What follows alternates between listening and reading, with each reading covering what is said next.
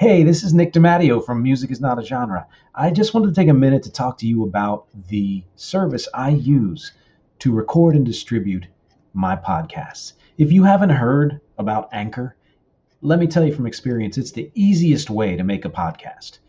Here's why. It's free. There are creation tools that allow you to record and edit your podcast right from your phone or computer. Anchor will distribute your podcast for you so it can be heard on Spotify, Apple Podcasts, and many more. You can make money from your podcast with no minimum listenership. It's everything you need to make a podcast all in one place.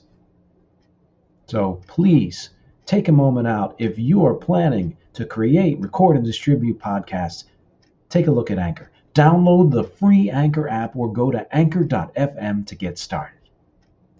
Hey everyone, I'm Nick DiMatteo and welcome to week 206 and video episode number 32 of Music is Not a Genre.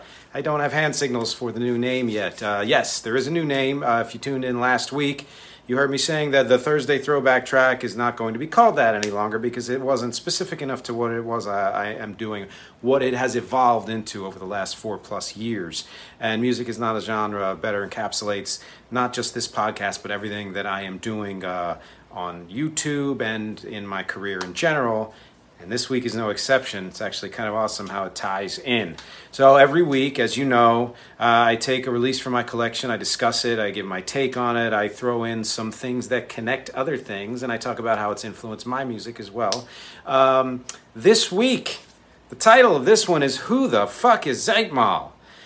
So if you tuned in a couple of weeks ago, you heard me talk about two mix albums, which were the kinds of things that people still do, but back then they did it all on vinyl and on cassette too, but mostly the serious people did it on vinyl. I didn't know where they came from and did some research and everything and kind of found out some information.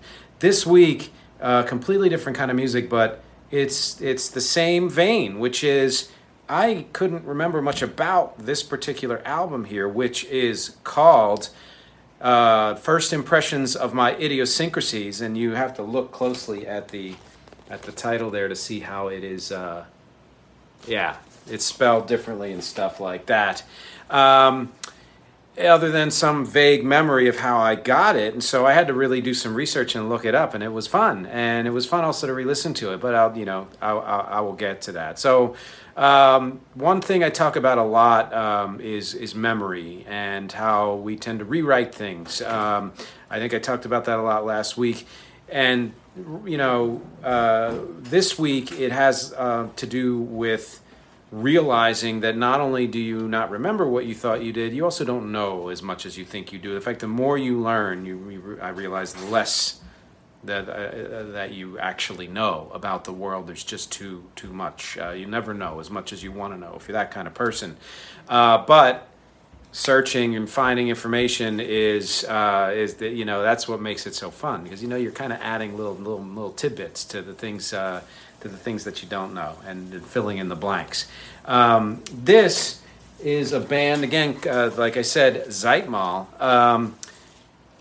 They are actually online, they or he, and what I found out is this. Well, first let me tell you about how I got this album. So this album is from 1992, and back then I was just getting started and thinking about a career professionally. I had just released my own EP, and I was shopping it around to record labels and stuff like that. And I had friends who were also equally into music, whether or not they were musicians. And one of them, if I'm remembering correctly, and like I said, probably not, took me to, I want to say, an album release party, perhaps. And it was at a giant house, and I'm going to say it was in the Philadelphia suburbs, although it could have been in the Philly suburbs in New Jersey. I'm not sure, which is where I'm from originally. And I don't know how this friend knew this guy, but he knew him somehow. I think they were close in age, something like that, from the Philly area. And so he took me to this party where they were giving away their new album, which I'm pretty sure this was the first album that this ZEITMAHL ever released, is from what I can find online anyway.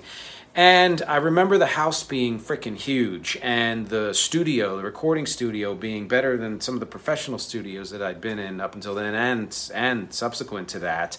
And I remember that the guy was chill. He was very unassuming, very kind of eager to share his music, but he seemed like a pretty okay guy. I don't remember doing a lot of talking. I remember doing some talking, but I remember something very specific about that night that has to do with how it, kind of pushed me forward. And that is that I realized that this dude was super into techno, super into electronic music, let's say. And I was into it. I had been a DJ for years before then, and it was still stuff that I worked on at home because I didn't have a band at the time and things like that. But it made me realize I was not into it nearly as much as he was in terms of the act of creating it at the time. And shortly after that first EP that I put out, I started to slowly morph into wanting more live instruments, to getting together with bands. I joined actually 2 bands that year, one of which went on to do a bunch of different things, and albums and performances and stuff like that. I eventually put my own bands together, and I recorded music from then on as a full band for many of my releases after that, until maybe 15 years later, my music then started to morph back into having some electronic elements. And when band members started to go their separate ways, I started to just also coincidentally get reinterested in electronic music again. So then the music post still had elements of live instruments and everything, but had the electronic too, and it kind of melded everything that I'm about into one. But I remember this particular party and this music telling me, no, this is not where you want to go right now, and which is kind of cool in and of itself. It's that, it creates that connection to something I wouldn't otherwise have a connection to, other than I was there, I met the guy, I got the album. Also, that we were both from Philly, or from, I was born in Philly, and he's from the Philly area. I don't know where he is now, which, by the way, the he I'm talking about is this person who calls himself Shock, S-H-O-K. I couldn't find a real name for him. But it was enough to get me to see that he's on Spotify, he's on YouTube, he's on Facebook. I friended him on Facebook just to see if I could get more information, honestly, and just say hello and stuff like that. But it's interesting, the connection that I could find based on scant information. It was more than I remember it being, faulty memory. And I've been doing that a lot more lately, kind of looking back and reaching back to people I've worked with and seeing what's going on with them and kind of checking out their connections and stuff like that. And honestly, it's really cool. That's me digressing. So here's something I haven't done much of, which is actually talk about the music that, we're talking about this week. And if you notice from last week, I'm not playing music anymore during my podcasts. I like the idea. I thought it worked fairly well, but I'm in the process of expanding what I'm doing here and kind of bringing these podcasts to people in other ways. And one of those ways is audio only. It makes it a lot harder to do that when there's music in the background.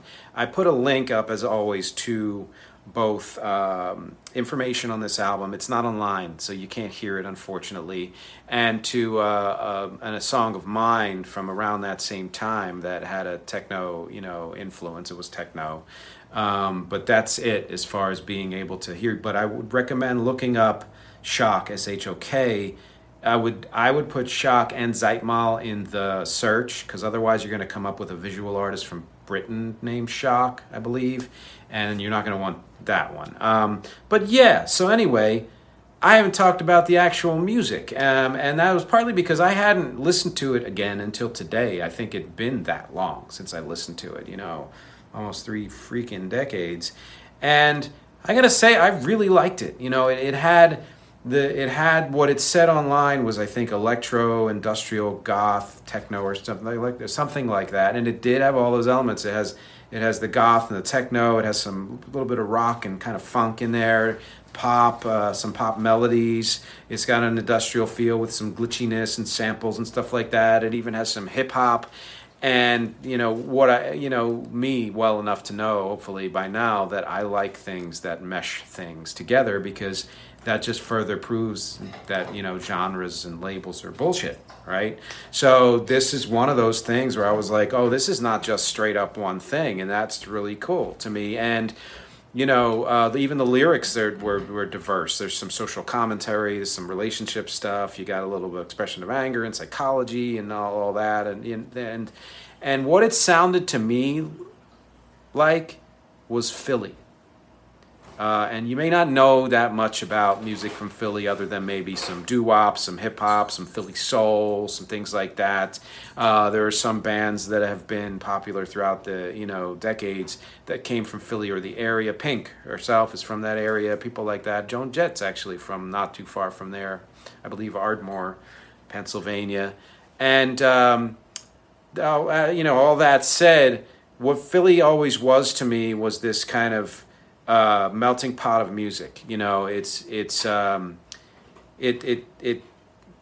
People there love music, and they love music in a way that to me is almost less, I would say, discriminatory than the music fans that I know from other areas, and honestly, including New York City. There's a lot of diversity in New York City.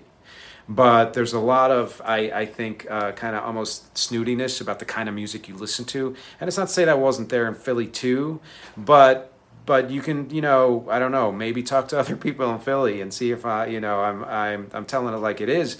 But my experience, and the experience of a lot of people I know, was that you never just listened to one kind of music. You didn't absorb one kind of music. And so then what came out always had some kind of a mesh of things. I'm even thinking of bands now that had like a mesh of rock and techno and things like that. If you've listened to my music, you can hear that my influences are all over the place.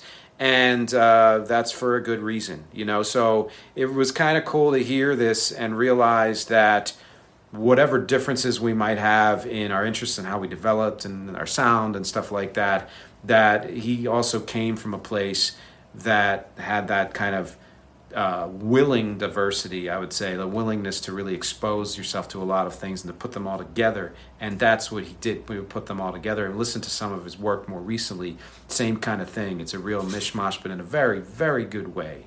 So that's kind of cool. And if you want to hear an example of what I'm talking about of mine from that same period, click the link in the text there. It goes to a song called Reflections, which was the sort of title track and sort of single from the EP that I released, which was really primarily meant for industry, although I did perform it here and there, including a performance with John Whitehead from McFadden and Whitehead of this song. And you can hear that it's techno, it's dance, it's got some rock, it's pop, it's all that. Doesn't sound really much of anything like ZEITMAHL or Shock, but it has that same kind of mishmash influence to it. And it was, like I said, one of the last techno things that I did straight up for many, many, many years. I hope you've enjoyed this trip down memory lane with me. It's been very elucidating. I like to mix it up even in how I do podcasts or what I talk about, and not just in the subjects themselves. And sometimes these things are kind of rapid fire. I've got a lot to say, etc. And sometimes I've just whatever comes to mind, and that's what's happening. So yes, as always, thank you for listening. Thank you for watching. Thank you for reading the text below. Thank you for clicking on the links, especially the link at the bottom, way at the bottom. And thank you for subscribing. Please do subscribe if you have not subscribed. It's the best way to know when I'm releasing, new music, new podcasts, new anything, new live performances. And if you are of a mind to share or anything like that, do that too. I will be off next week. I have a little fun vacation planned, so I will see you again in 2 weeks. and signing off with my normal, which is, as always, it's not just about the music, it's about conversation and connection. Take care. It's NFL draft season, and that means it's time to start thinking about fantasy football.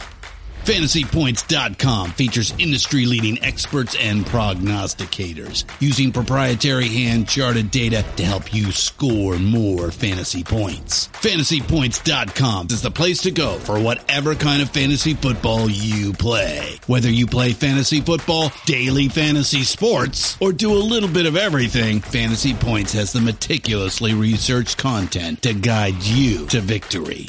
And why wait for the fall? Fantasy Points also covers the new spring football league, the UFL. Join the guru, John Hansen, Scott Barrett, Joe Dolan, and other massive names in the fantasy football universe with an exclusive offer. Use code Pantheon for 15% off any Fantasy Points package, including the all-in package, with access to every article, tool, and data nugget that Fantasy Points has to offer. That's FantasyPoints.com and code Pantheon for 15% off at Fantasy Points. FantasyPoints.com, code Pantheon. Score more fantasy points.